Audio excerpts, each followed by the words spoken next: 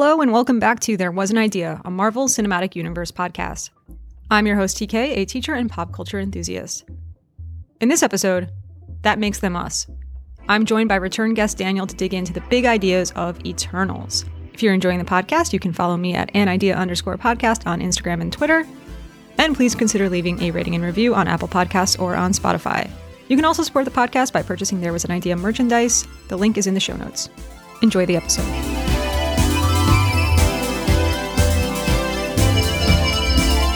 Today, I am once again joined by an MCU podcaster's best friend, Daniel. When he's not guesting on this podcast or on MCU Need to Know, he's teaching and thinking and sometimes sending me really thought-provoking articles. Daniel, welcome back. Thank you, TK. It's wonderful to be back on your podcast and ready to talk about our subject matter today. I've been so excited for this episode, so excited to talk Eternals with you, even though we've kind of been talking Eternals for a while now. Certainly over message, we've been sharing articles and different ideas related to the movie. So it feels like a long time coming. In fact, when we last heard from you on the podcast, you and I were discussing what was coming soon to the MCU as of October 2022. And shortly thereafter, we dug into the cerebral side of the MCU. And listeners should definitely check out the, quote, snooty academic episode, if you haven't already, because Daniel and I counted down our 5 favorite MCU films that specifically appeal to that lens.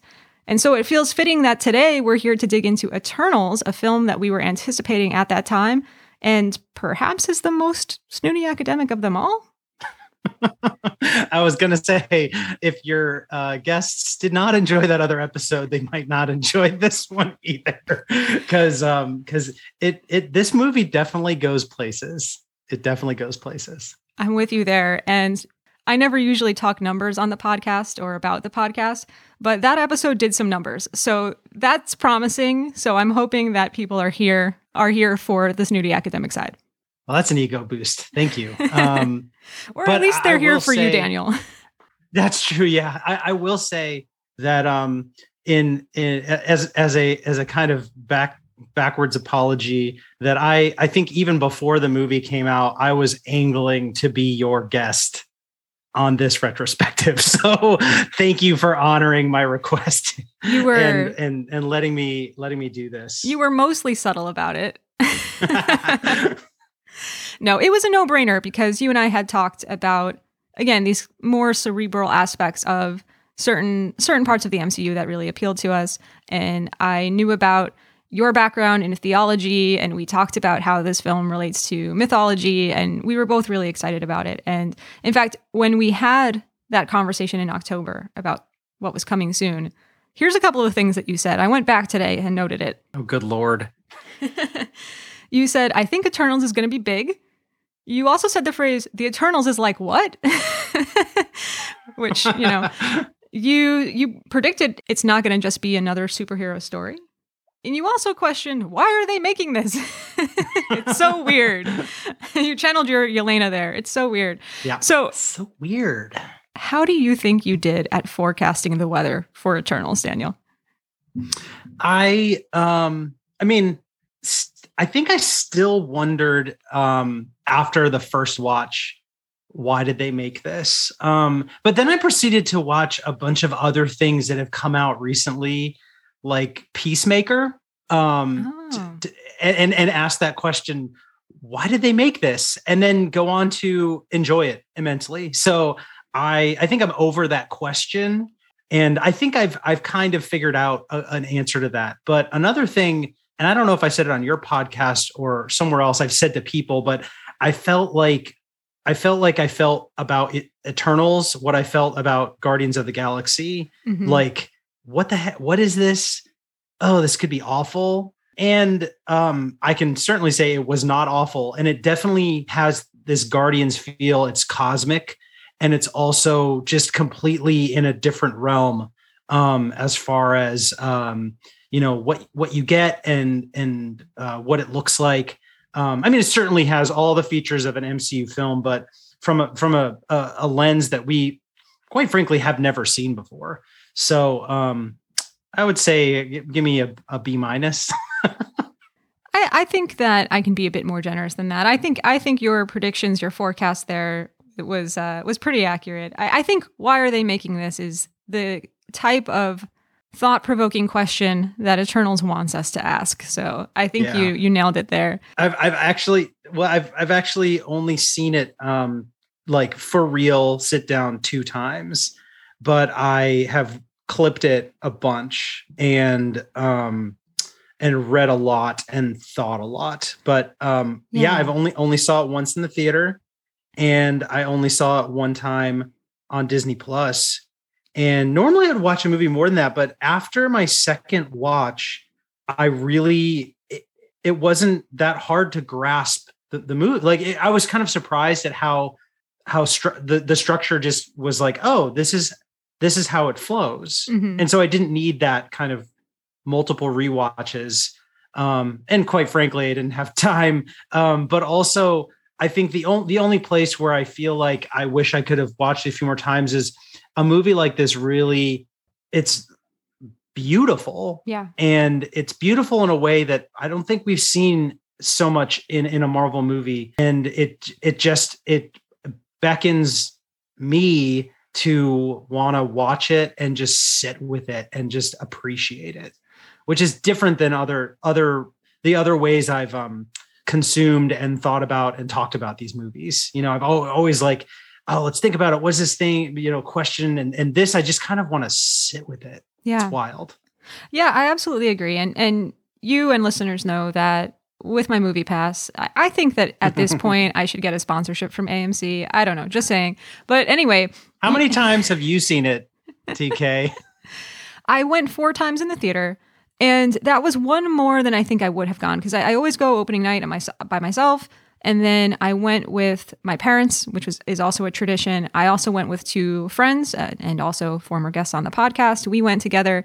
And there was one time in between there that I did an extra viewing on my own. And that extra viewing on my own, I think, was critical because of what you're saying. It was just let it wash over me and sit there and stare at this beautiful IMAX screen and just appreciate the aesthetics of this. And since then, I've also watched it at home twice. And then, like you, I've also rewatched clips and read things, and specifically in preparation for the podcast. But even watching it at home, I have a decent sized screen upstairs in the movie room. But even watching it at home on that screen compared with an IMAX screen, it's not big at all. It's gorgeous. It's gorgeous, though. Yeah. And I completely agree with everything you're saying, that there's something to rewatching a film like Winter Soldier, or in my case, Black Widow, that it's a ton of fun and the action scenes. And I like to spend time with those characters because I like their worlds and I like spending time with them. And Eternals, I think, is also really rewatchable for me, but it feels a little bit of a different type of rewatch. It's a somber world in a way. And I think we'll talk more about that too. But my question for you, with some time in between, going from one watch in the theater to another watch at home and then spending some time thinking and reading, has your impression of it from that first watch changed very much? I would say no. And I would say it's my appreciation for it has deepened. My initial feelings about it have been confirmed. But and that includes both my likes and dislikes. I've read a lot and thought a lot, but I feel like nothing that I've read or thought was really kind of mind blowing to alter my perception or my interpretation of it. There are a couple things that I've grown to appreciate more that I think you'll like to hear. And then, the one thing that I don't think I appreciated enough the first time was just how beautiful this movie is. Yeah. And it took me just reading about the director's process and what she likes to focus on and how she likes to do things. And then me intentionally paying attention to that while I was watching the movie, which is difficult because there are these times it was a little wild forcing myself to like pay attention to the characters when I'm taking in this beautiful scene. Sure. And normally when you watch a movie, especially Marvel movies, you're paying attention to the characters and what they're doing and what they're saying. And this, you need to take it all in order to appreciate the fullness of what Chloe Zhao is doing. And so that was I'm not used to that in in a film. And maybe that's kind of the balance she's striking. You need a lot of dialogue with a movie like this, with her aesthetic. Whereas something like Dune, he just took all the dialogue out, for better or for worse, and you just experience it. Yeah, great point. And I know with some of her other movies, it's much more just ambiance and aesthetic that you're kind of experiencing. So I would say that was the biggest change for me. Yeah. What about you? Well, my worst take of all my recording history relates to Eternals. It's interesting having the podcast because sometimes you go back and you revisit older episodes and you think about how sometimes your opinions do change and grow. That's not flip-flopping on, my opinion on Iron Man 2 or whatever. It's just like sometimes my opinions change and grow, and sometimes you spend more time with characters and your impressions of them change, your relationship to them changes. But my worst take of all time is on my First Impressions Eternal episode, where I believe I said something to the effect of the score was fine. Or like something like that. I think I spoke to enjoying the visuals and thinking that the sound design was fine. I was very wrong with each subsequent rewatch. And I actually corrected this a little bit so I did First Impressions Eternals, and then I did a Ranking the Eternals episode, second, third, fourth impressions. Yeah. And I did correct myself a bit there and said how on subsequent rewatches, I felt the score as being more part of the experience for me and really appreciating it, and more every time. It's an amazing score. So I have to say that that's something that has changed with my multiple rewatches. And I'll agree with you too. I don't think my impressions of what this movie means or the big ideas here have changed at all since first watch, but I have just enjoyed spending more time with the characters and really immersing in the world. Yeah, me too. I think that it's in terms of the realm of ideas, which I know we'll get to, it's very consistent and kind of direct. And I don't have a lot of it's not ambiguity isn't the right word. It's just I have more clarity on this than I do on other, like I love that I love Loki, but the more I think about it, the more that the kind of themes, it's not that they unravel, it's just they run up it against the narrative. Whereas this, I feel like it's a more coherent through line in terms of what I'm taking from it. Yeah, I agree. You mentioned before that, your general likes and dislikes have roughly remained the same since you saw the film in November. In general terms, because we're going to get into more detail in a little bit, but general terms, what are the things that you like about this movie? I think that the underlying theme, which I don't want to bring that up yet, but just what I was saying about its consistency and just the message it's sending, I am receiving, and that hasn't changed.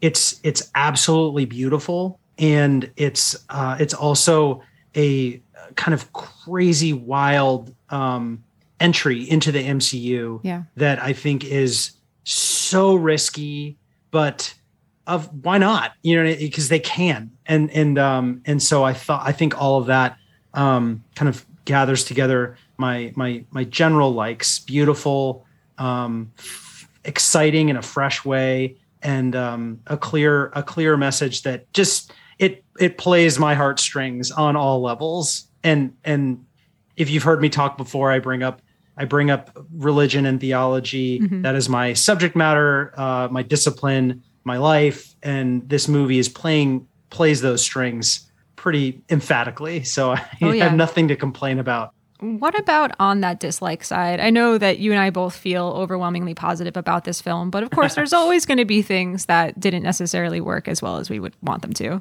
Yeah. I mean, it's actually very specific things that make me, there's two ways I can come out of this. And it generally has to do with story development. I wish I had seen more of certain characters. Yeah. And I wish that I feel like the whole deviance aspect of the story was underutilized. So those are my biggest dislikes. But other than that, you know, I wouldn't say it's a perfect movie, but I just it's one of the articles that, you know, we'll reference later refers to this as possibly one of Marvel's first cult classics. Yeah. And I feel that kind of sentiment when I think about this movie, that like when you think about like cult classics like Donnie Darko or what are some of the other ones that this article mentions? You know, Starship Troopers, which I don't know, is that a cult classic? But Rocky Horror Picture Show, you know, these movies that are so flawed in so many weird ways. Like you go back and watch Donnie Darko and you really think about it, you know, it's like, what, you know, but it's just like so crazy and bizarre, and all the adults in the room are like, ugh, they roll their eyes, you know, and then the pragmatists are like, that doesn't make any sense. And then there's me and, you know, other people are just like, this is so cool, crazy, bizarre. I don't care if there are problems with this movie. You know, it's speaking my language. Maybe it's a little bit similar to how I feel about my personal cult classic, Batman Forever. I'm kidding. I'm not actually comparing these two movies. I'll just let that hang out there. You're entitled to your opinions. No, I'm not comparing you these are movies. Entitled to your opinions. It's just, it's interesting. Chase Meridian. I love Chase Meridian. Come on. Very formative experience. But I also, an action word. I think that I have made it a bit of a thing now. You know what? It doesn't work if I'm trying to do it, but I have found that Batman Forever finds its way into way more episodes of this podcast than it really should. And this led Jude the other day sent me a text that just said, Batman Forever holds up. And you know what's funny about it, Jude, if you're listening, I never actually followed up to hear more about what prompted that. I think he was listening to my most recent episode with Chris about Spider-Man. Anyway, not to get too sidetracked there, and I'm not actually comparing these films, but I hear what you're saying about sometimes a movie captures the emotion and imagination of an audience in a particular way, and kind of takes on a life of its own. So in that coming soon discussion, I had said that my number 2 most anticipated moment coming up before the end of 2022 was figuring out who the heck the Eternals really are and finding my new favorite characters in an ensemble cast and falling in love with a new world. And I would say that I was right in being excited about that. I genuinely enjoyed figuring out who the heck the Eternals really are, and I did find my new favorite characters, and I did fall in love with this new world crafted by Chloe Zhao. Many of you listening likely heard my First Impressions episode, as I previously referenced, as well as the follow-up ranking the Eternals. And I do especially recommend the latter as a companion piece to this episode that you're listening to right now if you haven't heard it, because I will say that the exercise of ranking the 10 Eternals characters in order of how much their character resonated with me definitely helped me to really dig into what works well about the movie and the themes and so on. So before we get into our main discussion here today, just a quick bit of historical context. Eternals, directed by Chloe Zhao, written by Chloe Zhao, Patrick Burleigh, Ryan Firpo, and Kaz Firpo, was officially released exclusively in movie theaters on November 5th, 2021, to solid box office numbers, but mixed to negative critical reception, and in fact earning the title of the worst rated MCU movie by Rotten Tomatoes standards.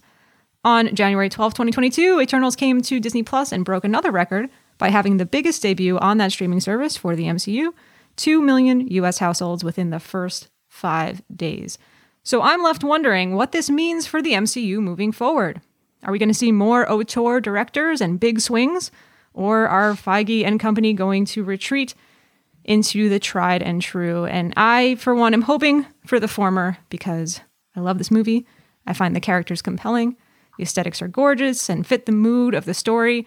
And I'm so drawn in by this movie, by this story, that is so much about humanity, even though it's not actually about humans. So I will say, I urge you, if you have watched this once and you felt so about it, or you felt like, it's not really what I wanted it to be, please watch it again if you have the time. I do think that it is something that, like Daniel and I, if it captured you the first time, it's only going to enhance your experience. And who wouldn't want to spend some more time in this world if you enjoyed it the first time around?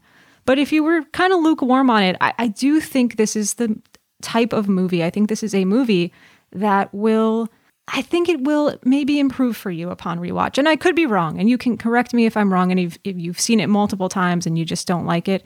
But I would love to hear from listeners, to hear your take on that. What do you think, Daniel? Is this a movie that is about humanity, even though it's not actually about humans?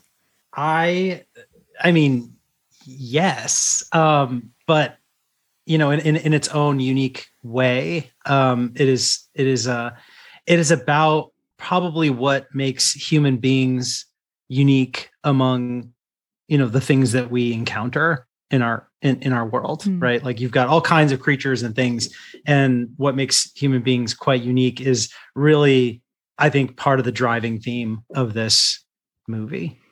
That's all you'll get me to say now. So in Eternals, there was an idea about identity and about purpose. I think that this movie is about characters who aren't supposed to have an identity. They're defined by their work, their mission, their role, the purpose that Arishem has chosen for them. So in this film, in forging their own purposes as individuals, they forge their own identities. And in forging those individual identities, they also then come into their own purpose. What do you think about that, Daniel? What are some of the other big ideas here in this movie? I mean, stop, you're right there. I mean, you're on it, right? Like it is the perennial question, why are we here? Yeah. Who are we and why are we here? There's identity and purpose. And those are the distinctive questions for human beings. There are plenty of people out there who think they're meaningless questions.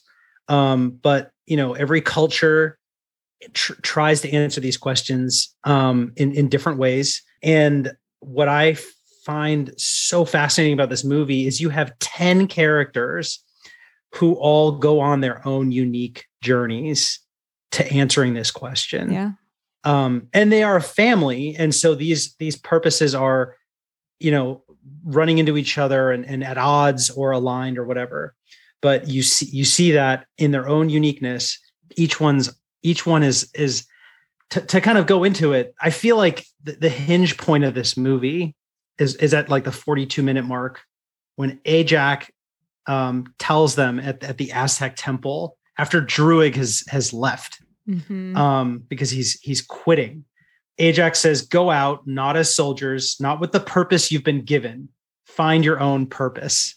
And I wanted to ask you, how successful were they? Because I feel like, and you don't even need to answer that directly, like, oh, he was more successful, but just like just exploring that question for all of these characters is the point of the movie. I honestly think is the point of the movie to be able to really unpack that, because at the very beginning of the movie, you have these characters like birthed and they are fully formed with their mission and they know exactly what to do and how, and they work together with their skills, right? It's just like they go in, I mean, they're robots.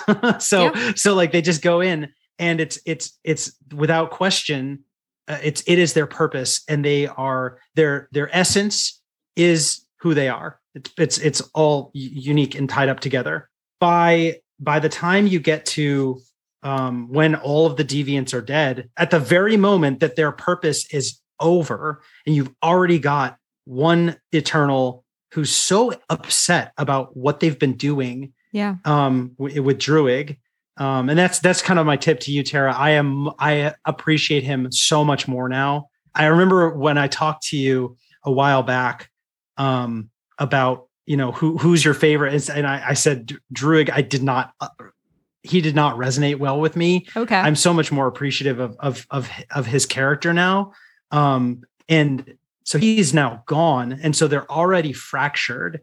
And then Ajak turns this question over to them.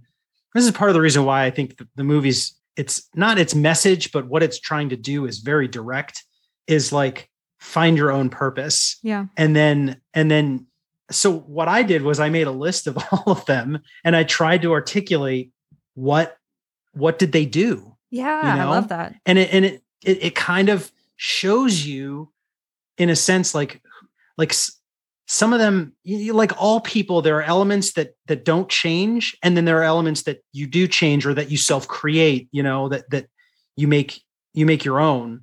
But yeah, so that was a thought exercise. I think this sounds like a great idea. I think that this will be a way to speak to these themes of identity and purpose on a deeper, more specific level if we go character by character.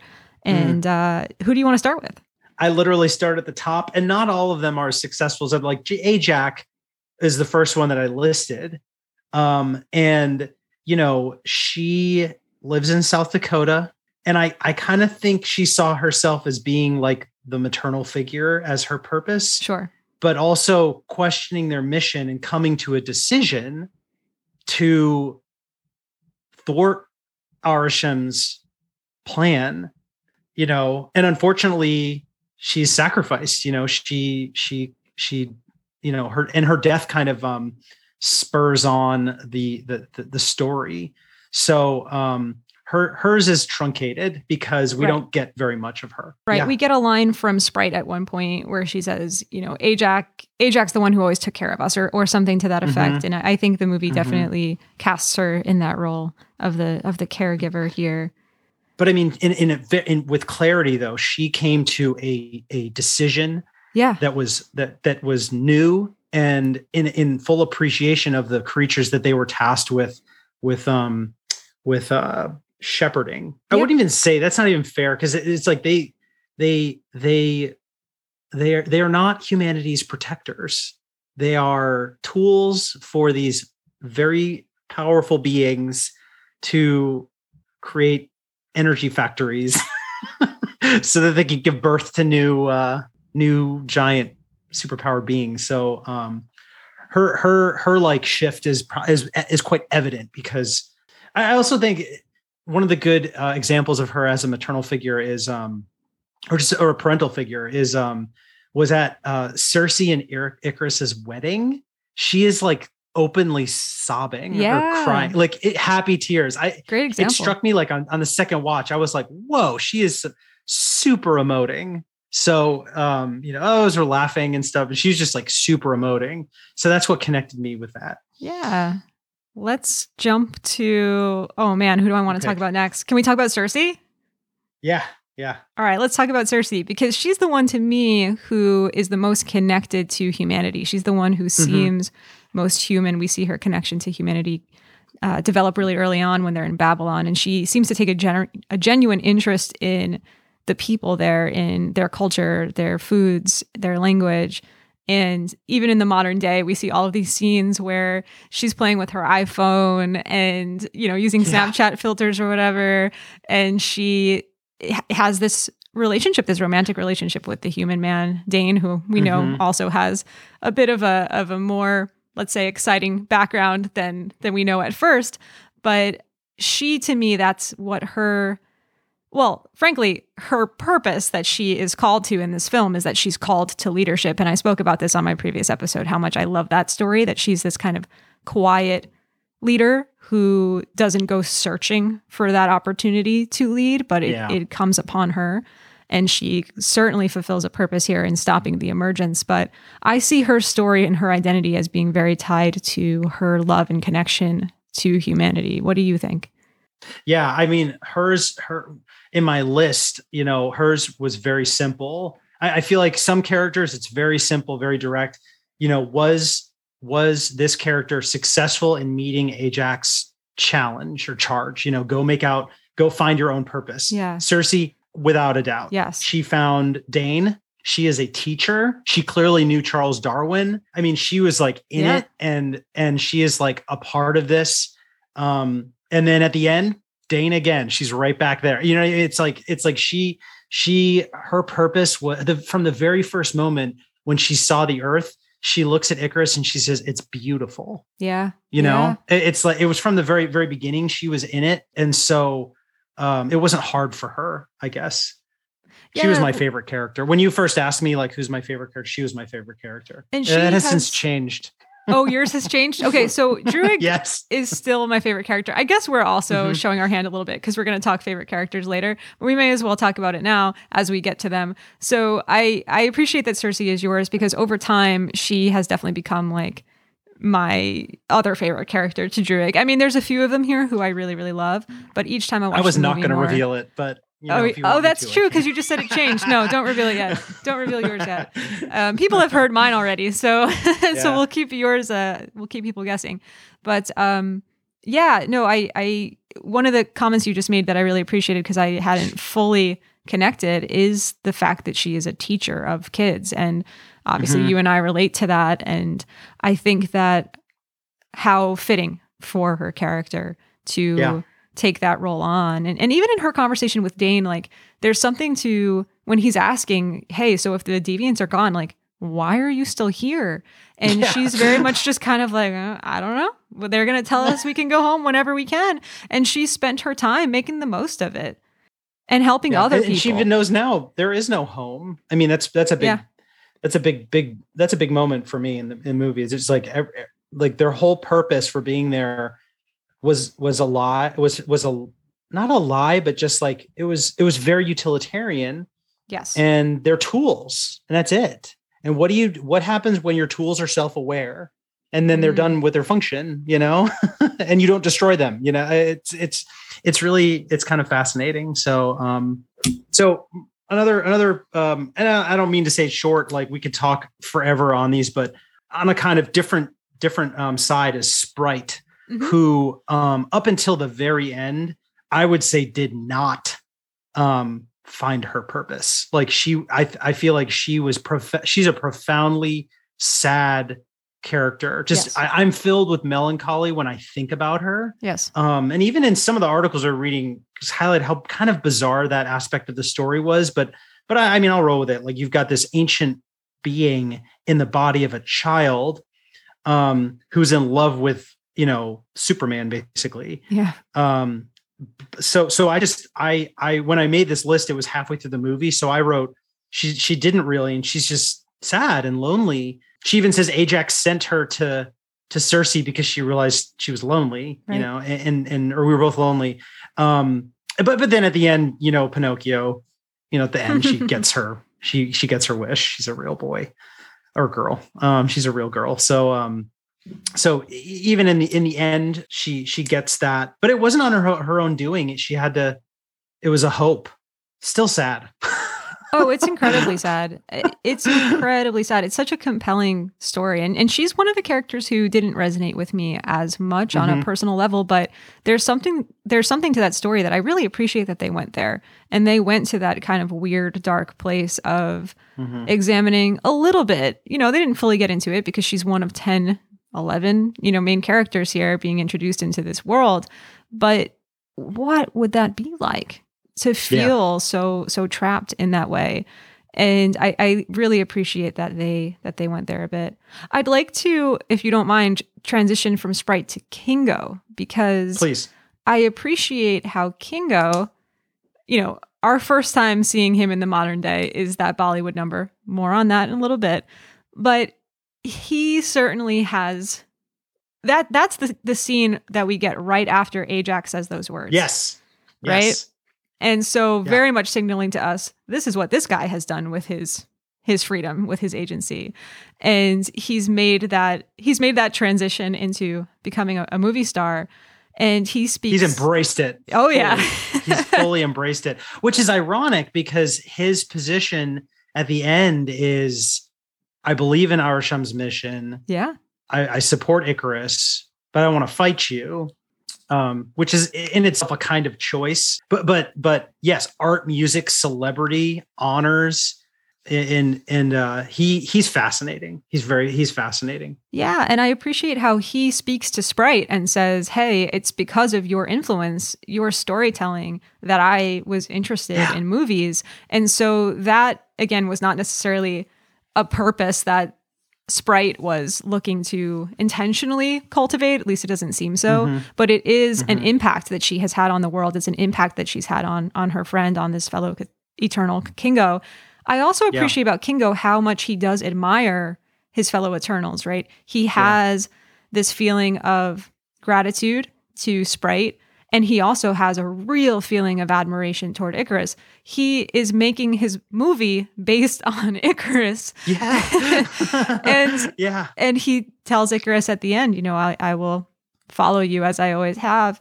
I think that you're absolutely right that there's something so compelling about the fact that here is a superhero movie in which one of our marquee heroes, Kumail Nanjiani, is a very likable, well-known actor who people were looking forward to seeing in this movie.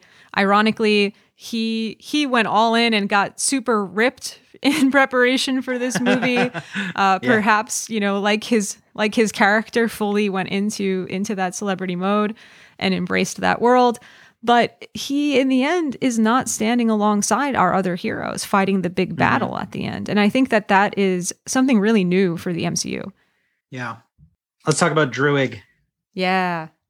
He left before she made the charge, right? Like he left, he said, we're just like the soldiers down there, pawns to their leaders, blinded by loyalty. So he kind of, there's a contradiction in their mission where they're called to help, but not really help. Mm-hmm. And it's all in service to actually get them to fight more and multiply more and not live in balance or in peace, but actually through modes that engage their creativity. And the most efficient way that they kind of see is through violence and conflict. And Druig kind of picks up on that early, and he says, we're just soldiers. We're just like the soldiers in there. We're pawns of the leaders, blinded by loyalty. And he abandons them. I said he sort of does in his mind control-y kind of way, like makes his. No, he absolutely does. He makes his kind of his utopia, right? Yep. Among the people. But at the same time, he's your favorite. I said, I had a question for you. He said, okay, at the scene where Druig finally lets go of the people he's been caring for 20 generations. I have questions. It doesn't seem like he's controlling them all the time. Wouldn't they be a bit resentful that after all this time, he can't just let them go without a thought? Like, we're talking about generations of people under his control. Wouldn't they consider him a god, assuming they don't hate his guts? Like Wanda. Yeah. Yeah. I don't know. Maybe I'm digging too deep into this, but maybe he had a more complicated relationships with them. But yeah, No, I hear you. I don't think it's fully explored. And there are definitely shades of Wanda here. What I like so much about Druig and this story is that he, sort of similar to the example with Kingo and how he's not there for the big battle at the end, you see Druig do things that we don't typically see our superheroes do. He makes decisions that superheroes don't necessarily make. He does some questionable things, like, for example, take an entire village under his control, under his mind control, and create a utopia. But the dark side of utopia is dystopia. If people don't have free will, if they didn't choose it themselves, is that really a utopia? So despite the fact that he takes these actions that we wouldn't necessarily agree with, he has a consistent moral compass. And I appreciate that this movie is willing to embrace those shades of gray. All 10 of these Eternals have consistent moral compasses, even though they do things like stab each other in the back, sometimes literally, Sprite. Yeah. Oh gosh, so bad. Yeah. Yeah. And then after she does that, she gets what she wants. The narrative still rewards her. She stabbed arguably our main protagonist, Cersei, in the back. And Cersei at the end still rewards her with what she wants, because this movie is not interested, I don't think, in typical hero-villain dichotomies or punishing people. It's, Druig in another film might be a villain, but he's not here. And I think that's what's so interesting about him. And I think it's interesting how he speaks to the weight that it would have on him, having the powers that he has, but not feeling as if he can intervene to stop all of this pain and suffering. Because he's not supposed to. Yeah. because you're not allowed to. It's not your mission. Exactly. As you were talking, I was thinking, like, part of the reason why I have this deeper appreciation of Druig is what he does is so human. He storms out because he's angry, and he forms this community in the last place, like they were all together. Yeah. Right. Like the last place they were all together, almost like he's holding on to something. And then, but he's also he's very clear when he sees the truth, he names it immediately. And he says, when Cersei, when they come back and find him and they're talking to him in that weird meeting house, I don't know if it's a church or not, but he says, my entire existence is a lie. Yeah. Like he's very, very much like, it's one of the things that I appreciated about one of the articles that I read, that the characters are, with one important exception, the characters are very direct in their there's very little subterfuge. It's just like they say what they mean. And I'd hope that after thousands of years they would just like get to the point, but yeah, he just my entire existence is a lie. It's like, it would take people years to come to that realization after hearing that kind of knowledge, like, so yeah, I have a deeper appreciation for him. And then, to kind of cap it, like at the end of the story, he is fully come around, wants to help, is clearly in love with Makkari, and goes on their mission with Thena to help liberate more Eternals. So he, he's made a transformation. And it's not a complete 180 or anything, because he was already kind of on that path. It's just he's found a purpose. Yeah, I completely agree. Mm-hmm. Who have we yet to talk about? Well, Thena, we haven't spoken about Thena yet. There's 5 more, yeah. Yeah, but Thena and Gilgamesh go together. Okay. So like, because Gilgamesh takes care of Thena, and then he sacrifices himself for her. So that's like very much his purpose. It's very, very clear and direct. Yes. He's also a brilliant chef. And then, Thena is living with Gilgamesh, trying to hold on to who she is. She's so wounded, it's just a matter of holding on to herself. And then at the end, she seeks revenge and realizes it. And then, she's a warrior. So she also decides to go and help more Eternals with Makkari and Druig. So they're a little less complicated, I think. I mean, I'm sure we could say more to complicate them, but they're a little less complicated. I don't know what you think. Yeah, no, very much so. I love the relationship between these two characters. And I do love this, thinking about identity. They've all been created for this same mission. And the only thing that really differentiates them, probably in the eyes of Arishem, when Arishem creates them, is that they have these different powers. And Gilgamesh's power, right? And the powers translate to roles, to job specialization within this particular mission. And Gilgamesh's role, and therefore identity on the outset, what he looks like, in the McDonald's toy and on the poster, is the strong guy. He physically strong. And what I love so much about his story here is that he finds this purpose in being strong emotionally as well, and he's that caretaker. Being that caretaker for her, exactly. And I also appreciate, you mentioned that he's a chef and all these things. We see so much individuality come out. Arishem doesn't care about individuality, right? But they do have these things that make them tick, and that's what makes them seem human, that he has this sense of humor, and he brews his beer, and he wears his apron, and all of these things. So really appreciated that. And Thena, man, there's a great scene with her that speaks to the identity question when she first is experiencing the Mad Weary. And Ajak, granted, it's a little bit exposition-y, but Ajak explains that this is her mind fracturing under the weight of her memories, and all I can do is erase you. You can start over. We'll tell Arishem, this whole thing. And Makkari immediately says it won't be Thena anymore, because Makkari sees her as a person, as somebody who she has a relationship with, as somebody who has that individuality.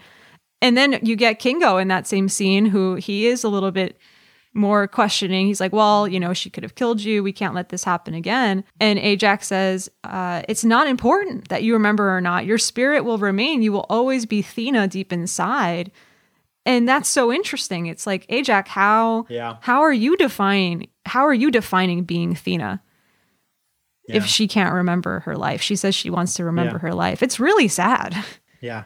Yeah. I love a good memory story. And I like this about Carol Danvers' story and Captain Marvel as well. Like the conflict that creates for a character to lose memory of who they are and then to access it again.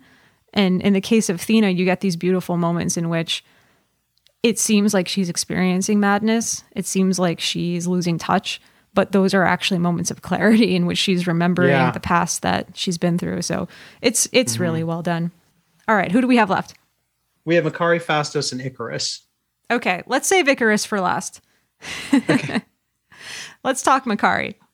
All right, so it's funny because this just popped into my head because I was kind of preparing for the next one. It just popped in my head. She's used to waiting around for everyone all the time, right? Yes. So I'm like, why was she just waiting alone in her like Miss Havisham? Like, why is she weird and like just kind of like aloof and stealing a bunch of stuff, waiting for people to come back so we can go home? She's used to waiting. Like her experience of 5,000 or 7,000 years is amplified by like the 10th power, right? And so it's like, of course she's waiting because that's all she does all the time anyway. So she's like, so that kind of helped me maybe a little bit because I think she is so on it with her knowledge of like situations. She just knows the truth. Maybe it speaks to her like she's very open. It's like she loves Druig. It's just clear, she's quick to decisions. It's like Cersei's like tells him this whole story and she's like, yeah, of course we're going to save humanity. It's just like, no question. Yep. And then she's one of the ones to go off and to liberate more Eternal. So, I felt like, at first I thought maybe because she's like Mercury, she's light on her feet. She doesn't commit as easily, but then I said, no, that's not right. It's because she's quicker than them. That's kind of where my mind was. I don't know what you think. Yeah, I think that captures it really well. This idea of her waiting, which appears so in contrast to the fact that she moves so quickly. I've thought about that scene a little bit when they return to the Domo and she's there and she's dressed in really modern clothing and she's got all of this stuff around her. And it doesn't even seem like she's shocked to see them. She's just kind of like, oh, is it time? And I mean, first of all, she's living her best life. She's gathering all of this knowledge. She's reading a whole bunch. She's got DVDs. She makes a reference to DVDs later. And, that sounds pretty nice to me. But she also doesn't seem out of touch. It's not like she has completely made a hermit of herself. As I said, she's dressed in modern clothing and she certainly knows how to interact with them when they come back. And she seems excited to do so. So I think that it's intentional then that she's made this decision to just not spend a ton of time with them. It's interesting. Mm-hmm. I hope that we see more from her in the future. I think we will. Audiences have responded to her so positively. And I hope to see a little bit more of that fleshed out. Obviously, I don't think we're going to see what she did in between all of that time. And I don't think we need to see that. But I think in future stories with her, we're going to get a little bit more about her I hope so. Specific character. Yeah. Okay, then so there's Phastos, which his story very clearly, absolutely, yes, his family. He even says it. I exist for my family. He tells Ikaris. Yeah, but he didn't do it till much later. True. He stuck with Ajax for a while, and it's interesting how like he stuck so closely with his primary mission in the hope that he could. If anything, he's quite tragic because he believed he was doing it for good. And it kind of makes me mad at Ajax for letting him believe it for so long. Yeah. You know what? TK, one of my questions to you was, okay, well, it's twofold. Either why didn't Ajax tell everybody, right? Mm-hmm. Like, why didn't you just tell everybody the truth? Or why did she just tell Ikaris? You know what I mean? Like, I do. You know, and so I don't know if you want to say more about Phastos because his character is brilliant and I love him. So I want to stay with him for a minute before going to our tragic. Yeah, listen, I think white man. We see Ajax sitting with Phastos experiencing so much anguish after the bombing of Hiroshima. And this is a scene, I've talked about this before, that didn't necessarily work for me very well. I mean, you're talking about a moment in human history that is so weighty. And I know I'm not alone. I've heard others speak about this too, that scene, the tone just didn't necessarily fit. Regardless, I see what they're trying to do here.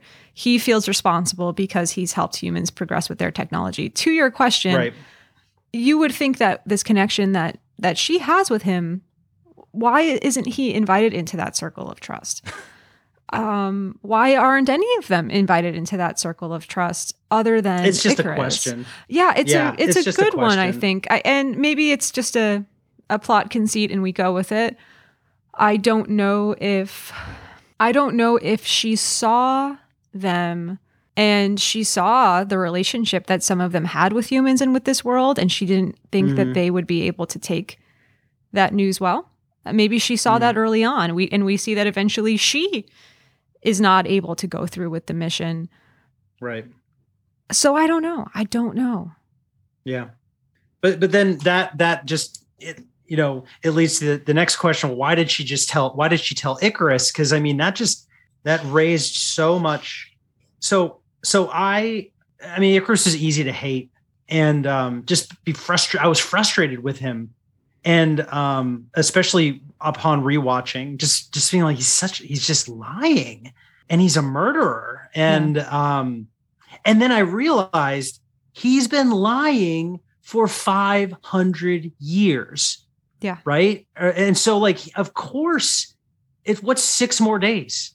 Right. I mean, what's 6 more? Even lying for 500 years, lying to yourself or lying to your it's just like you haven't been honest with those who you are closest with, especially Cersei. Once he learned the truth, he left Cersei, and he more than any others couldn't find another purpose. He just ran away. And that led me to my question, which was basically, I kind of asked a variant of it, which is, why did Ajax tell Ikaris the truth? Why not just let him live out his life with Cersei? I feel like that's mean.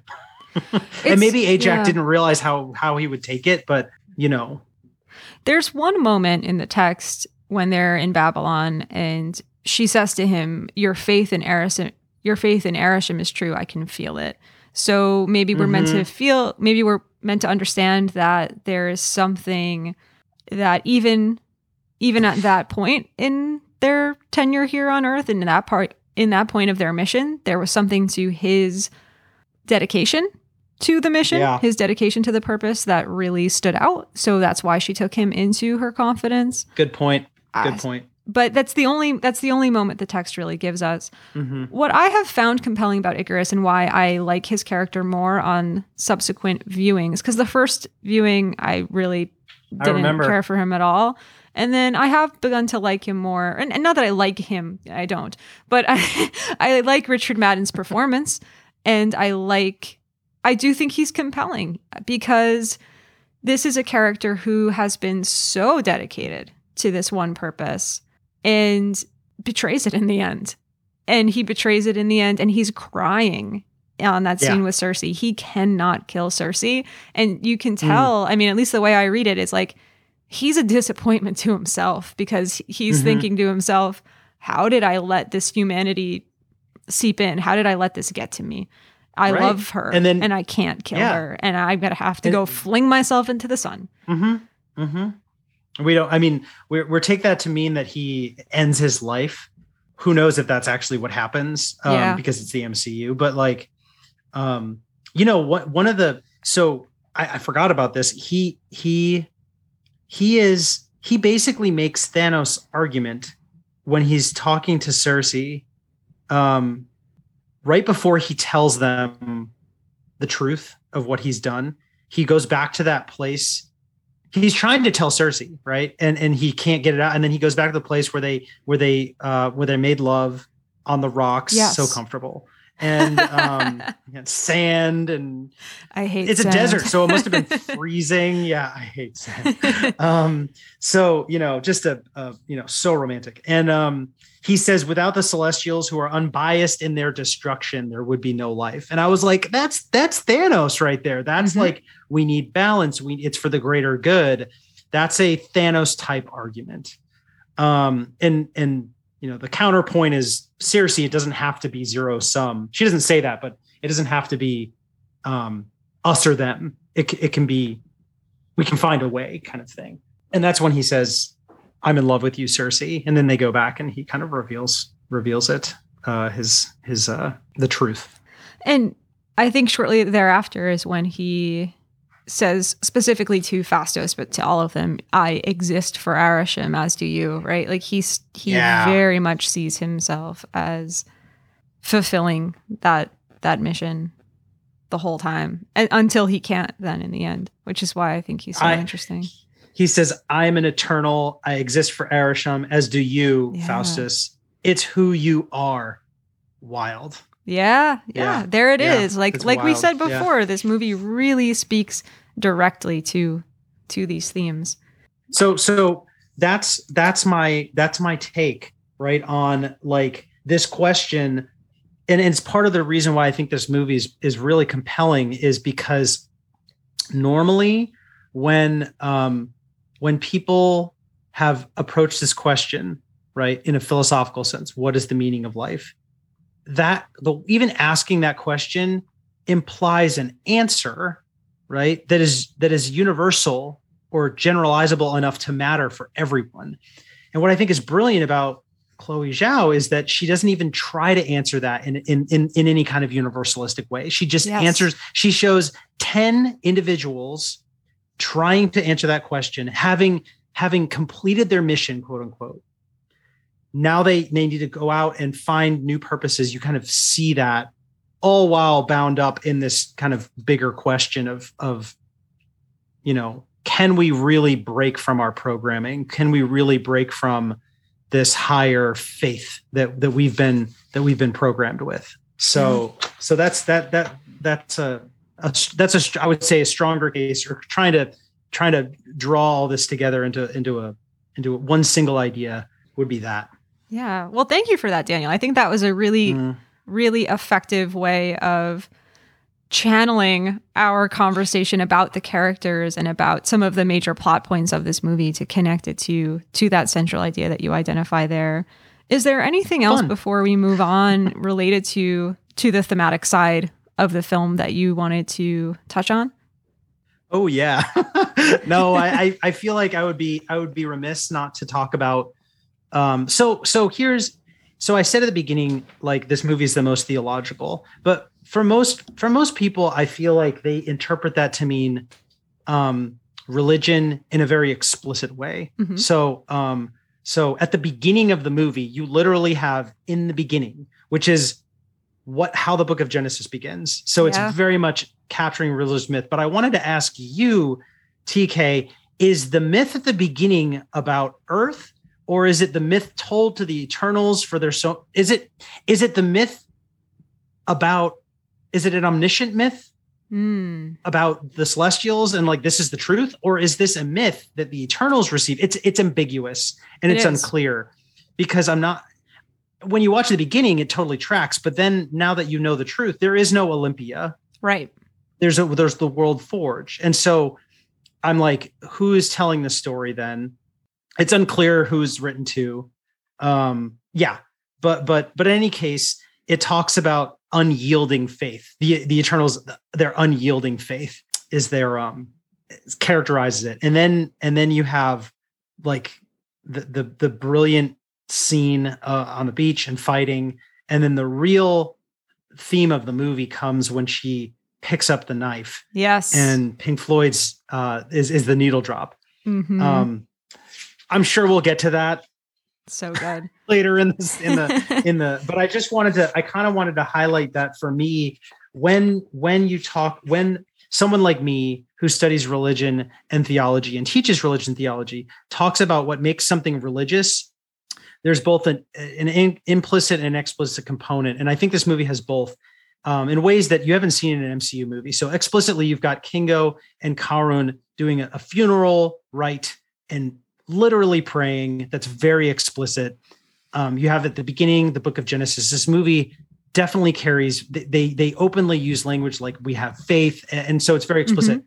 But from a theological standpoint, you're also talking about, why am I here? Like that is the primary theological question. Who am I and why am I here? Why am I here? That is a theological question. Yeah. And so I see this movie as engaging that question in a myriad of ways, in ways that may or may not feel profound to people, but I think it's certainly doing it. I think there's ample evidence to show that it's doing it. So that's the last thing I want to say about that. And then the third thing, because I actually had three themes, three ideas.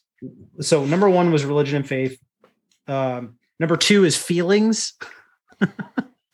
Feelings are everywhere in this movie. And then the last one is beauty or hope, which I think is the kind of implicit underlying theme baked into the cinematography. Yes. In their faces are quite beautiful. Yes. I mean, there is so much here to the fact that these people carry an otherworldly beauty to them. I think the way that they are costumed is also intentionally reflecting something about their role and how they fit in the world. Let's maybe explore that a little bit more when we talk about costumes in a little bit.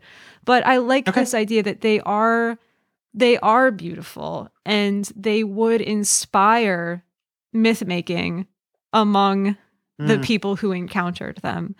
They would inspire hope, to your point, among the people who encountered them. We see that in Babylon. So there's something to dig into there as well. And I want to talk a little bit more about this movie's relationship to myth in a moment as well. In the meantime, let's talk a little bit more about this feelings thing, Daniel.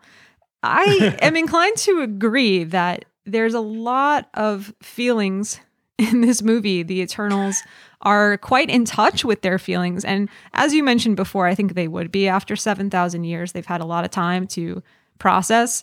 But say a little bit more about that. What makes you say that about feelings in this movie? I mean, like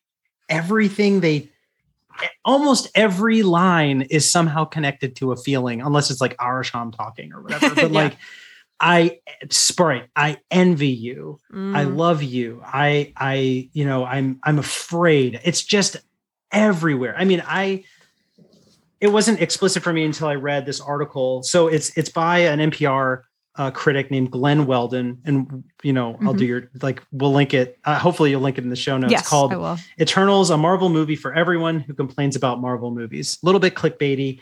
But I promise you, he does like Marvel movies. But this critic, and I won't read you everything he says, but he says, this movie breaks the norms of an MCU movie because there's a lot of talking and a lot of feeling, and there's a lot of talking about feelings. And this is just another example of why Eternals is weird when compared with other MCU installments. And so that got me thinking. And as I rewatched it, I was like, good Lord. I mean, it's a huge part of the movie. And so I would be remiss if I didn't bring it up.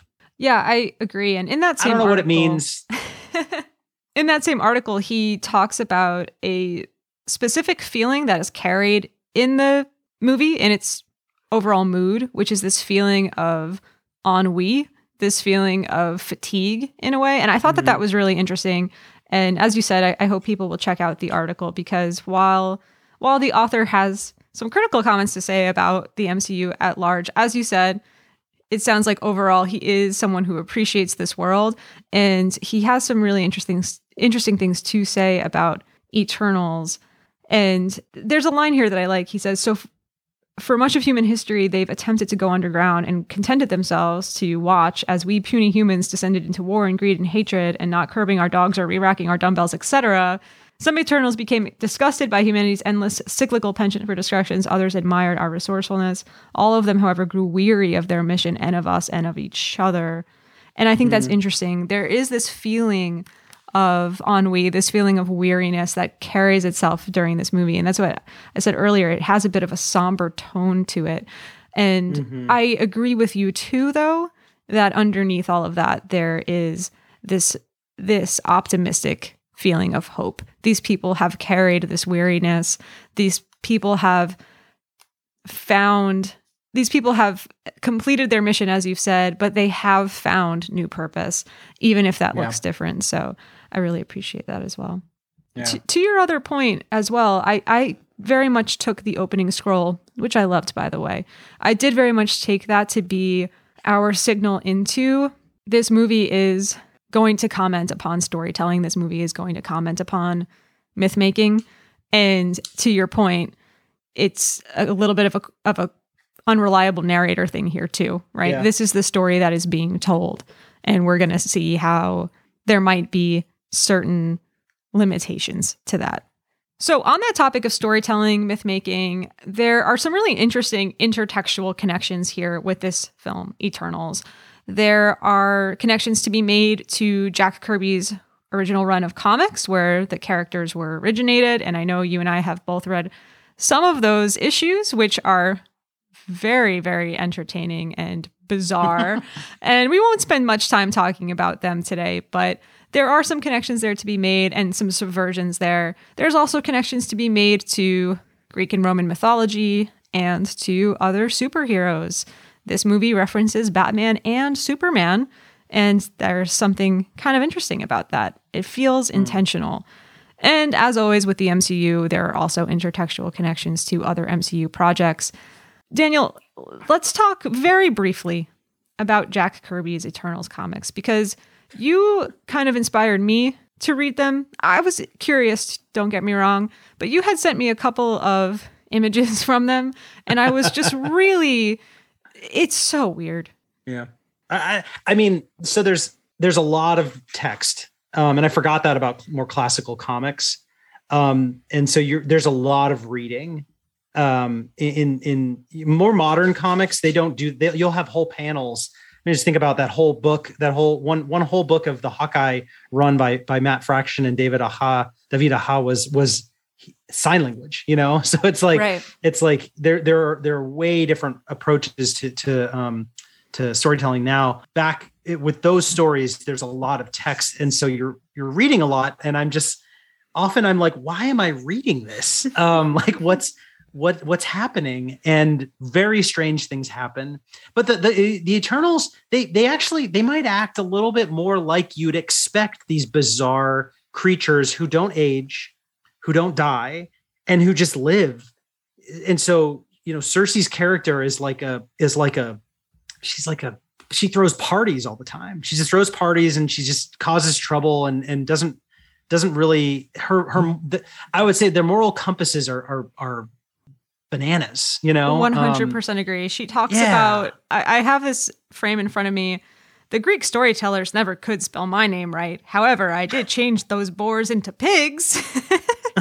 It's so silly. So much reading and so many exclamation points. So many exclamation points. Every title of the of each issue. And I've only read about 5-6 issues. I am going to read more. I find them really entertaining, and the images are really cool to look at, but everything, exclamation points all over the place. The deviant and ever-changing and destructive failure. The human, this species bred with true balance of structure and disposition. Although he was a destroyer, the human was capable of building for peace. And then you have the eternal. He was more a child of the gods than of earth. ... He reached for the universe. Another exclamation point. And it is very interesting also to see how the Eternals are depicted here in the comics from the 70s, compared with humans, compared with deviants. I might post this frame that I'm looking at. The Eternal is your very Aryan Superman looking. Oh yeah. Icarus is totally. Yep, the blonde hair, and then your human has black hair and a little bit more like Neanderthal type features. and your deviant just looks like a corrupted reptile. Human. Yeah, it is very interesting, and there's clearly not much that was taken from the original Kirby comics and adapted into Zhao's work here. I also know that Neil Gaiman wrote a run of Eternals much more recently. I have not read any of those, but I've read all of them. You did. They are. It's funny because I think in some of the media they went out of their way to say they were inspired by Jack Kirby's original vision, but I do think that there's someone was reading those later comics because some of those ideas made their way in. Cool. And I mean, there's a kind of one of the more famous recent stories is the sleeping celestial. So there's a sleeping celestial buried under earth and it's waking up, which very much is connected. It's very similar to, the birthing of the. And then there's one that centers on Sprite and her desire to be human and to grow up. I won't say any more than that, and they're fresh and the Gaiman one is really cool. And then there's a current one now that's interesting. Oh, okay.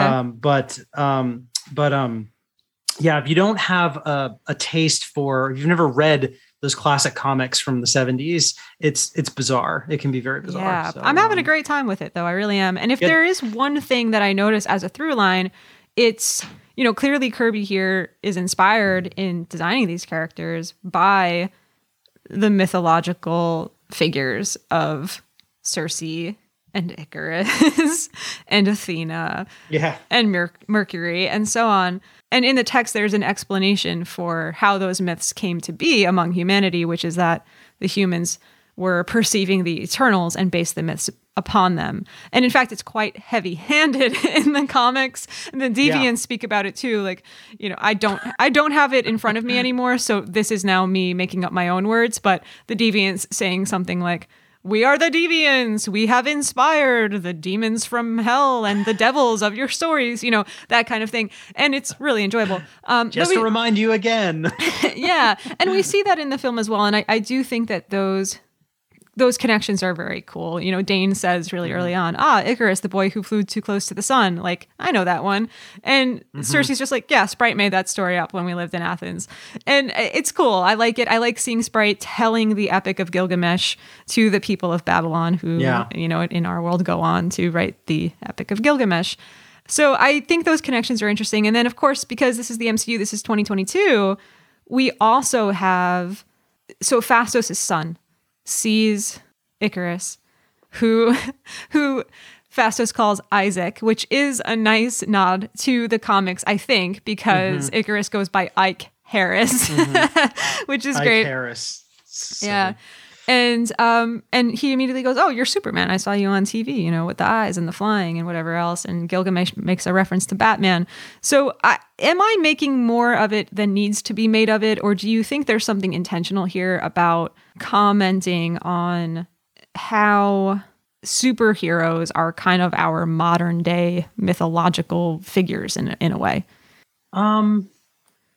So my brain, I'd need to hear more. When you said, so like before I came to this conversation, TK, my insight was, and it might be wrong, but was that the whole myth making part of this, like, Makari is like inspired Mercury and Icarus, inspired Icarus and Athena is Athena, was kind of an afterthought. Not an afterthought. It's kind of like backseat. It's not it's not an essential part of the story. It's there and it's interesting, but it's not an essential part of the story. Maybe you can tease it out a little bit, but when I brought up the opening marquee and you said this is a comment on myth making, I started to think a little bit more critically about it. But I guess I would say I'm so taken by the primary theme of what's my purpose. Yeah.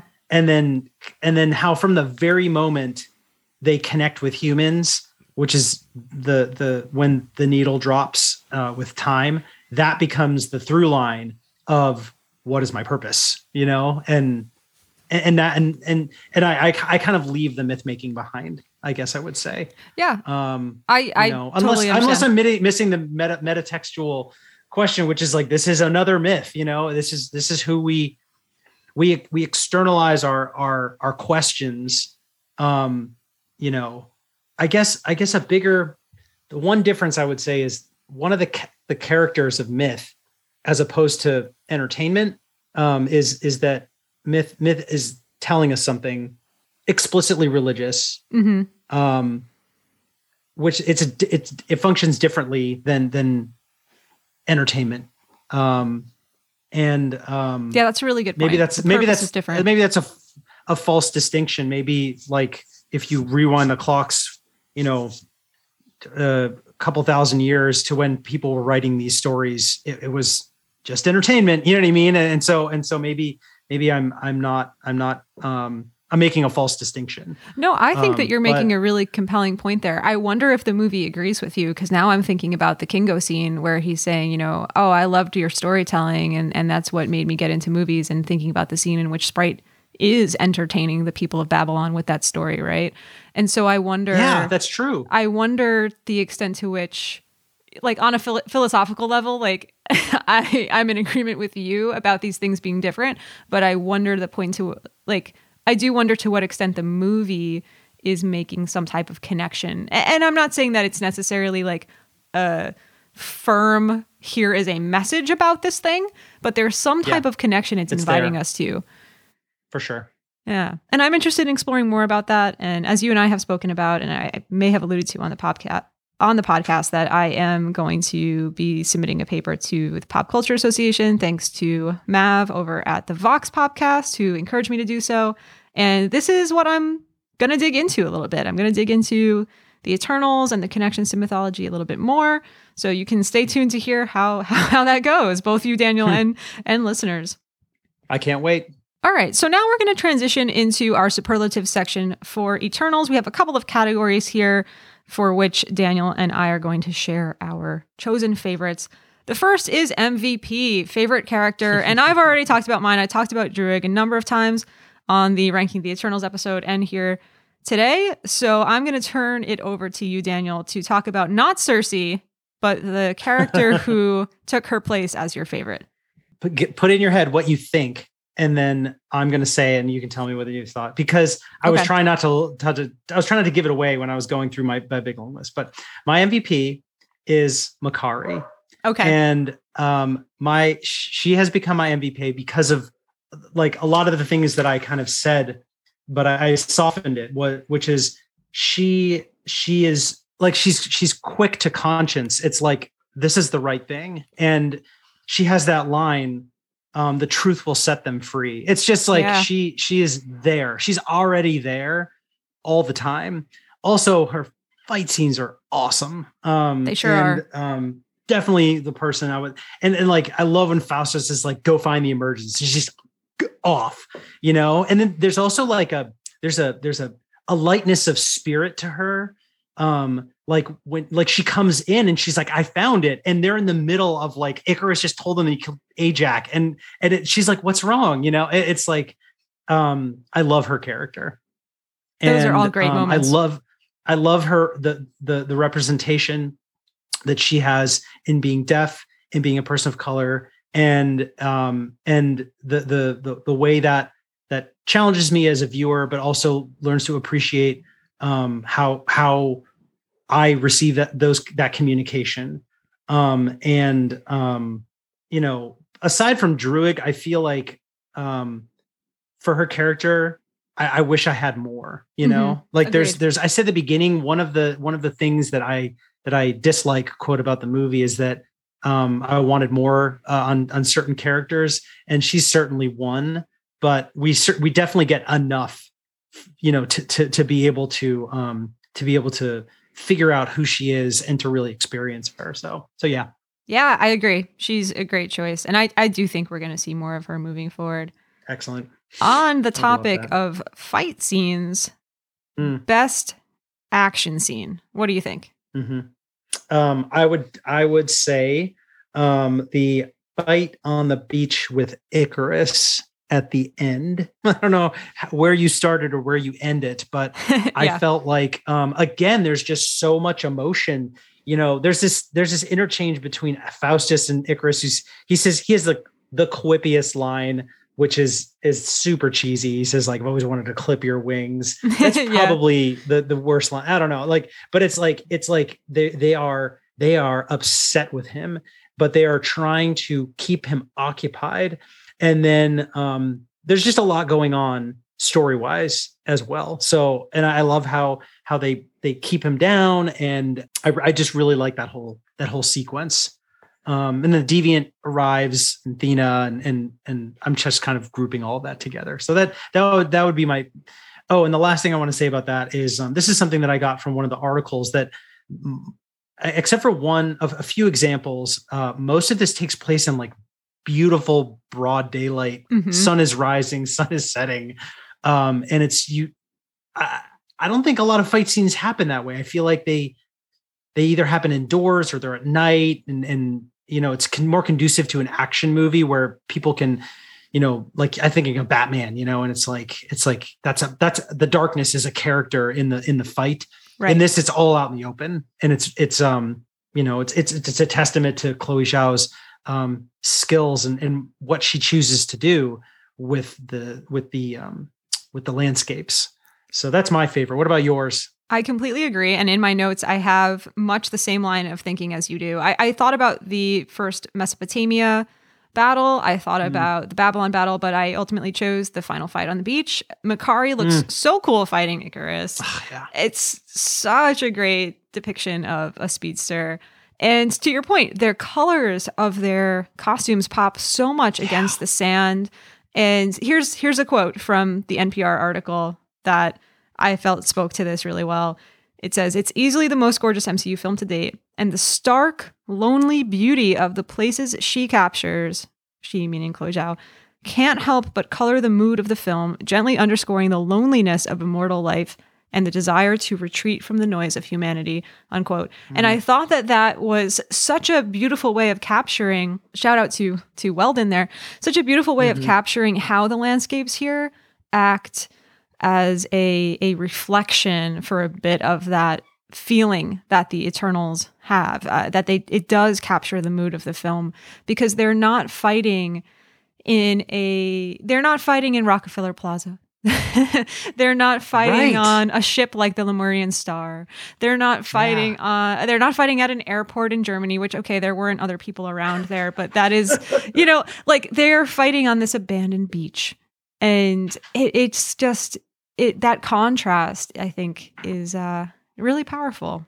And it looks cool. It looks cool as hell. Looks beautiful. All right. You've alluded to it a couple of times. Best use of music here in the film, needle drop or score? Without question, Pink Floyd's Time. We talked about it a little bit already over text. As I was preparing, I looked up the lyrics and I was floored because the needle drops as soon as Cersei picks up the knife to hand to the child as she transmutes it to something beautiful. And that to me signals like what the central dilemma of the movie is, which is captured in the lyrics, especially the beginning. But if you read all the lyrics, I think they're appropriate. But the song starts ticking away the moments that make up a dull day, fritter and waste the hours in an offhand way, kicking around on a piece of ground in your hometown, waiting for someone or something to show you the way. And it's like, all right there. It's just like, that's the movie, right? It's like these beings are trying to, they're in a place of like they experience an existential crisis. This person this person who's frittering away their time is having a midlife crisis, basically, right? And what's even what I love is that if you follow that song through in the movie, so the song signals these themes of fatigue, which you brought up. What is my purpose? Fritter and waste. Right when you see the image of the knife on the big LCD screen advertising the artifact. Like, so you go from a quick jump from the touching and meaningful moment when Cersei transfers the knife and hands it to the child to its reduction to an object devoid of context and meaning in an advertisement in a museum which says like, come see old stuff. And then in case you just don't get it, Cersei takes a friggin' picture of it with her smartphone, moves through some filters, one can assume, because she's about to post it to social media. So it's just like, it's almost too much. Yeah. It's like, amazing. As I started thinking about it, I'm like, it's a really, really, really, I get it. Okay. This one might be as on the nose as Immigration Song in Thor Ragnarok. Right. Where you look up the lyrics and it's right there. Yeah. This is my pick too. And specifically the first time I saw it, it felt as if the score, there were some beats to the score that felt like they really easily transitioned into those opening notes of time. And I remember sitting there thinking, wait, is this what? Like, so this was an album I am so familiar with and listened to so much in high school. I admitted to you, I had some of these lyrics scrawled in my notebooks, and it was something exactly very pretentious, but I know the song very well. I would recognize it anywhere. I was like, wait, is this? And the instrumental bit plays over the Marvel title cards, which that right there, along with the opening scroll, as you already mentioned, are establishing for us like, okay, this is an eerie, almost first indication that something is different here. And then the lyrics kick in when we hit present day London, and you so beautifully described what we see then with the artifact. It's fantastic. It's really up there with some of my favorites here in terms of needle drops in the MCU. Super cool. Quick honorable mention. I do enjoy, speaking to Cersei's character, that she has a Lizzo song as her ringtone. Like she's just really embraced like the pop culture of the modern day. And I appreciate that. So good. All right. I also want to talk about costumes a little bit. Which is your favorite costume? So I had to think about this one because I was like all of them. But so in terms of streetwear, I'm gonna have to go with Makkari. Very cool. In terms of their costumes, I wanted to say Makkari, but like Thena's costume it's the gold and white motif it just pops, and Angelina wears it so well. She's like a celebrity among them almost, I mean, literally she is as an actress, but also like in terms of like Thena is like this warrior who like everybody knows on every planet ever. She's like Thena, and so like her costume just and then in combination with her weaponry, it all kind of goes together. But I'm interested to hear your take on it. I'm worried that this isn't going to make for that much of an entertaining listen to our listeners here, because I also have the same pick as you here. And I knew we would probably have the same pick for time, even if we had a slight variation on why. But it's the gold and white. It's Thena, man. Like that headpiece that she wears. It's so, to your point, it's so regal almost. And it just pops so nicely against the backgrounds. But I did want to share here that something that one of the costume designers on the film mentioned. He said, his name is Sheldon Differ. He says, ultimately, Chloe wanted to celebrate the idea that these people are not human and not a superhero in the traditional sense. She wanted something very soft and very body conscious that celebrated each character individually. And I think we see that reflected in their costumes. I like the different colors, but there was something that I read as well, that she didn't want the colors to feel too much like a rainbow of like, here's a bright red and here's a bright blue and here's the green. Like she very much wanted it to be He's the blue ranger. muted. He's the green ranger. Exactly. He's the white ranger. Exactly. So I think that the attention to the costume design is really cool. And especially how they have those patterns that look almost mechanical in the very almost kind of metallic costumes. There's something really, they both feel mechanical and organic in a way. Yeah. So I really like the design. Streetwear has got to be Cersei's green and blue plaid, because it kind of echoes the colors of her costume, but that's her human self there coming through. Mm-hmm. All right, best quote, favorite line from the movie. Just nothing special. It's when Thena says to Cersei what Gilgamesh told her she says she starts it because Cersei's sitting down feeling sorry for herself. After, Icarus takes Sprite and goes, they're going to make sure the emergence happens. She says there's no time for that, indicating that Cersei, there's no time for that, just sitting. And then Cersei says, why he chose to protect her. I think Athena is trying to unpack for Cersei why, like, what's the point? And this line gets quoted in the trailer, but it's without context. So it sounds like Athena's talking about humanity. Like, when you love something, you protect it. It's the most natural thing in the world. In a general sense, I'm like, oh, that's cheesy. But when I heard it the first time here, I was like, oh, this is so perfect. So she says, Gilgamesh said to her, why do you protect me? When you love something, Athena, when you love something, you protect it. It's the most natural thing in the world. You have loved these people since the day we arrived, so there's no one better to lead us now than you. So Cersei, get up. So that's my favorite line. So good. So good. I got to go with Druig sucks. No, I'm kidding. No, I have a different line. It's not a surprise though, and we have talked about it a little bit already. Druig, I've watched humans destroy each other when I could stop it all in a heartbeat. Do you know what that does to someone after centuries? Could our mission have been a mistake? Are we really helping these people build a better world? I'm just like the soldiers down there. Are we just like the soldiers down there, pawns to their leaders, blinded by loyalty, as you mentioned earlier? But especially, I think the line that hits the hardest in that section is that, do you know what that does to someone after centuries? Could our mission have been a mistake? It speaks to the questions of the film, as we've already discussed, and I love it. All right. So we'll rapid fire here. 3 favorite scenes. Give us your 3, 2, 1 brief explanation. I'm sure we've touched on a number of them already. Okay. I'll go first. So I did not double up because I wanted to use as many slots as I could. So yes. I don't know where the action scene would fit in here. I'm just not going to do that. But I did put an order to these. So number 3 is the scene at night in the Aztec scene where the family splits up.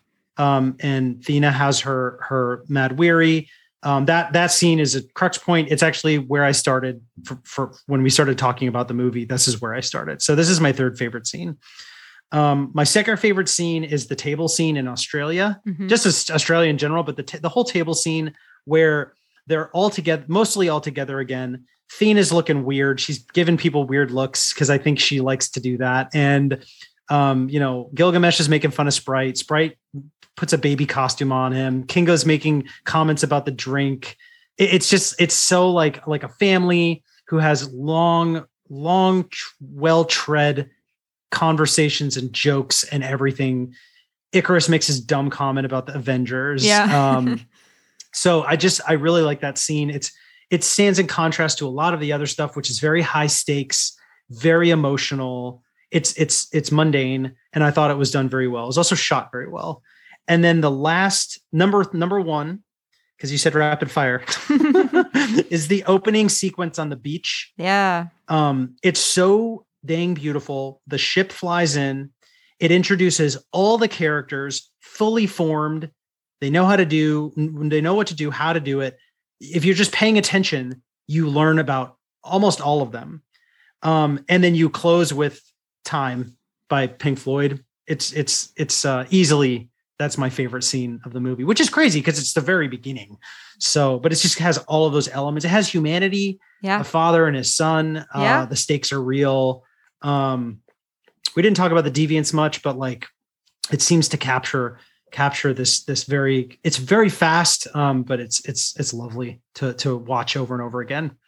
How about you? So effective. If there was another Druig line that was in contest for my favorite line of the film, it's when he says, that makes them us, about the deviants.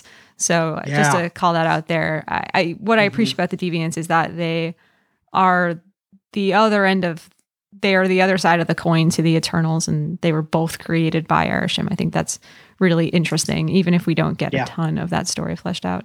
So I'm not going to double up on any of your moments here. Okay. I tried to choose, those are all fantastic, and I'm glad that we have some more to talk about. For my number 3, I chose the Nakamura Hero Bollywood number. I mentioned this already, the transition from Ajax saying, go out, find your own purpose. And someday when we see each other again, I hope that you'll tell me what you found or something to that effect. And then we cut to this. It was really fun. And the singer of the song actually spoke about it a little bit. I guess that there was some critique to it didn't feel quite Bollywood enough. And she said, it's a Hollywood movie. They wanted something mixed like Hollywood meets Bollywood. The song is about dance, my hero. We use that as the phrase throughout the whole song. The production is very, very Bollywood. And the scene is also very Bollywood. You're going to have to watch it to know what I mean. It's a mix and it's incorporating Bollywood sound. It's interesting when both worlds meet together. So this is what she said about the scene.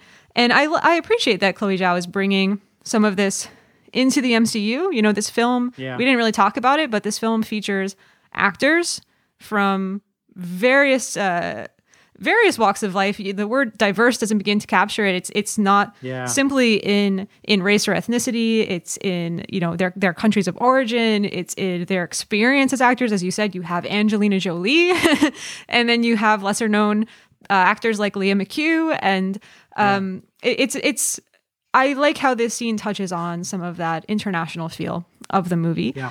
It's so fitting for Kingo's character. We talked about this a little bit, that this is the purpose he has forged. It speaks to the larger theme of storytelling and legend making. Here he is taking inspiration from Sprite. He's directing a film about Icarus. He's dressed as Icarus. And the dance number, the song number is really fun. You get some good characterization for Kingo.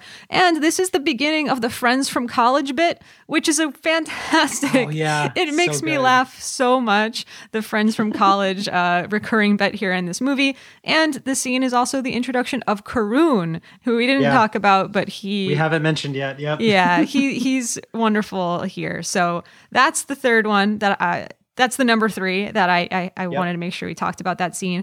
Number 2, I just put Babylon, not the fight, but the stuff that comes after the fight specifically. Because as you say, that opening scene tells us so much about who each of these characters are, what their powers are, what their roles are, and some of that kind of interplay between them.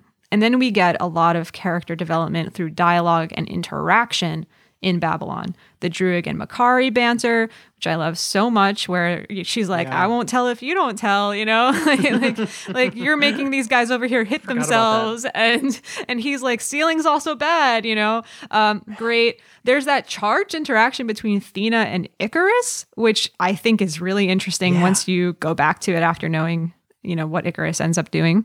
And there's some real pain and tragedy there behind Thena's eyes, even before the whole Mad Weary bit. This is where Ajax sees Icarus's faith in Arishem. Cersei's running late to everything. We see how much she loves people. Sprite telling the Epic of Gilgamesh. We've touched on all these things, but this all kind of takes place in that Babylon bit. So I called that one scene. Maybe that's cheating, but oh no, segment. that's the name of the game. Yeah. And then number 1, we don't need to talk about it too much anymore. The Tenochtitlan scene. You see the Spanish conquistadors attacking the Aztecs. Druig, this isn't war, it's genocide. And then, as you say, the Mad Weary and the fracturing of the team here, leading to that moment that we've talked about a few times where they go their separate ways. So I counted that as my number 1. But honorable mentions, we didn't even talk about. There's other scenes in this movie. I love Cersei and Dane hanging out in London. Oh, totally. All that's going to pay off when we get to see Oh, man, so good. Projects. I loved seeing Fasto's family life. You mentioned earlier the representation of Lauren Ridloff as Makari, and to see Brian Tyree Henry here playing a gay superhero has a huge impact on a lot of people, and to see his family was really lovely. The scene on the airplane I enjoy, and when Cersei meets Arishem, finds out the truth. There's a lot of really good stuff in this movie. I find it to be really rewatchable. Like scene to scene, I'm like, ooh, it's this part. Ooh, I like this part too. So totally. All right. Before we wrap up here tonight, I know there's things we missed, but is there anything that you want to make sure that we touch on before we go? It's funny. So I just want to call back to there is a love scene in this movie. Yes, there is. And it's after that scene, the Babylon scene. And I just want to highlight, it's all about feelings. What does Ajax say to Cersei? Icarus, go tell Cersei how you feel. Yeah, you're absolutely right. And then they go out and they kiss, and it's very simple scene. It's not gratuitous. But as I said to you before, there are quite beautiful people right in my face, but I'm constantly distracted by the even more beautiful landscapes. Yeah. And I wrote here on my notes, Zhao, you're a wizard. Because it's beautiful. And I know it's important. There's the scene at the beginning where Icarus flies down and the sun is blinding you, and then he comes into frame and he blocks the sun. Yes. It happens frequently. And I know that I don't have the lens. I don't have the critical lens to be able to unpack that. I don't have the language for it.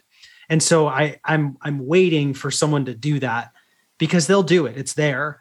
And I can't wait because I know it's going to yield much fruit for me. I think that that there's a lot of story going on that we implicitly are absorbing, but I'm still struggling to kind of bring it out.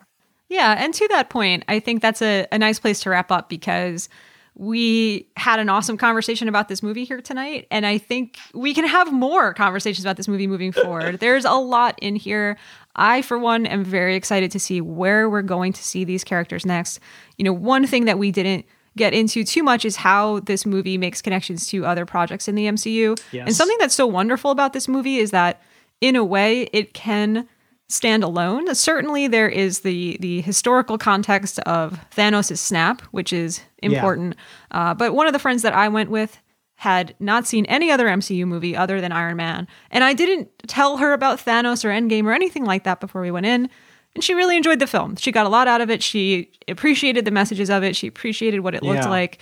And there's enough in the movie that kind of, okay, there was this snap thing that happened. There was a Thanos, and there was a population decrease and increase. That being said, you know, I do appreciate the backdrop of this film. Like, you see the billboard that there's an advertisement that mentions something about the GRC, and there's an acknowledgement that Thanos' snap would be part of the everyday conversation of the world. Yeah. But it also leads to some questions like, are we going to see future films in the MCU reference the happenings of the emergence? We have this not even half formed celestial rock thing in the middle of the ocean. When are we going to see that next? So I'm looking forward to it, and I'm certainly looking forward to having more conversations with you, Daniel, about this movie and others in the future. But I will say, like, when I went to see this movie with a friend of mine who's deep into comics lore, loves his favorite Marvel property is Fantastic Four. And he was so excited when he came out of this movie, because he's like, we've had Guardians, but this is really an entree into the cosmic. You know, we have Thor and we have Guardians, but everything's been mostly rooted in Earth, and this, you get the Celestials, and this even more bringing into the cosmic realm. And we know those projects are on the horizon. So he was very excited about that. And he said it's his favorite part of the Marvel universe. And we're getting Secret Wars, you know, we're getting these things that are going to feel new. And so that's kind of what I'm excited about. Daniel, as always, thank you so much for sharing your thoughtfulness and your insights here today on the podcast. And I'm sure that listeners are going to hear more of you both on this show and on MCU Need to Know, where you frequently guest in the future. Well, thank you very much for having me. It's always a pleasure. And I don't have anything scheduled now, but I'm sure something will pop up. Definitely. If you enjoyed this conversation about Eternals, you can follow the podcast at anidea_podcast on Instagram and Twitter. And you can hear more from Daniel on previous episodes of this podcast, as well as MCU Need to Know, and I'm sure upcoming episodes as well. Artwork by Brooke Pender, who you can follow on Instagram at delta.mush, and music by Demeter Salvia, who you can find on Bandcamp and SoundCloud. Thank you for listening, and stay tuned. Next week, I will finally be releasing my top 20 films of 2021 episode. And after that, stay tuned for some discussion of the Moon Knight trailer and the first episode of my new Character Spotlight series.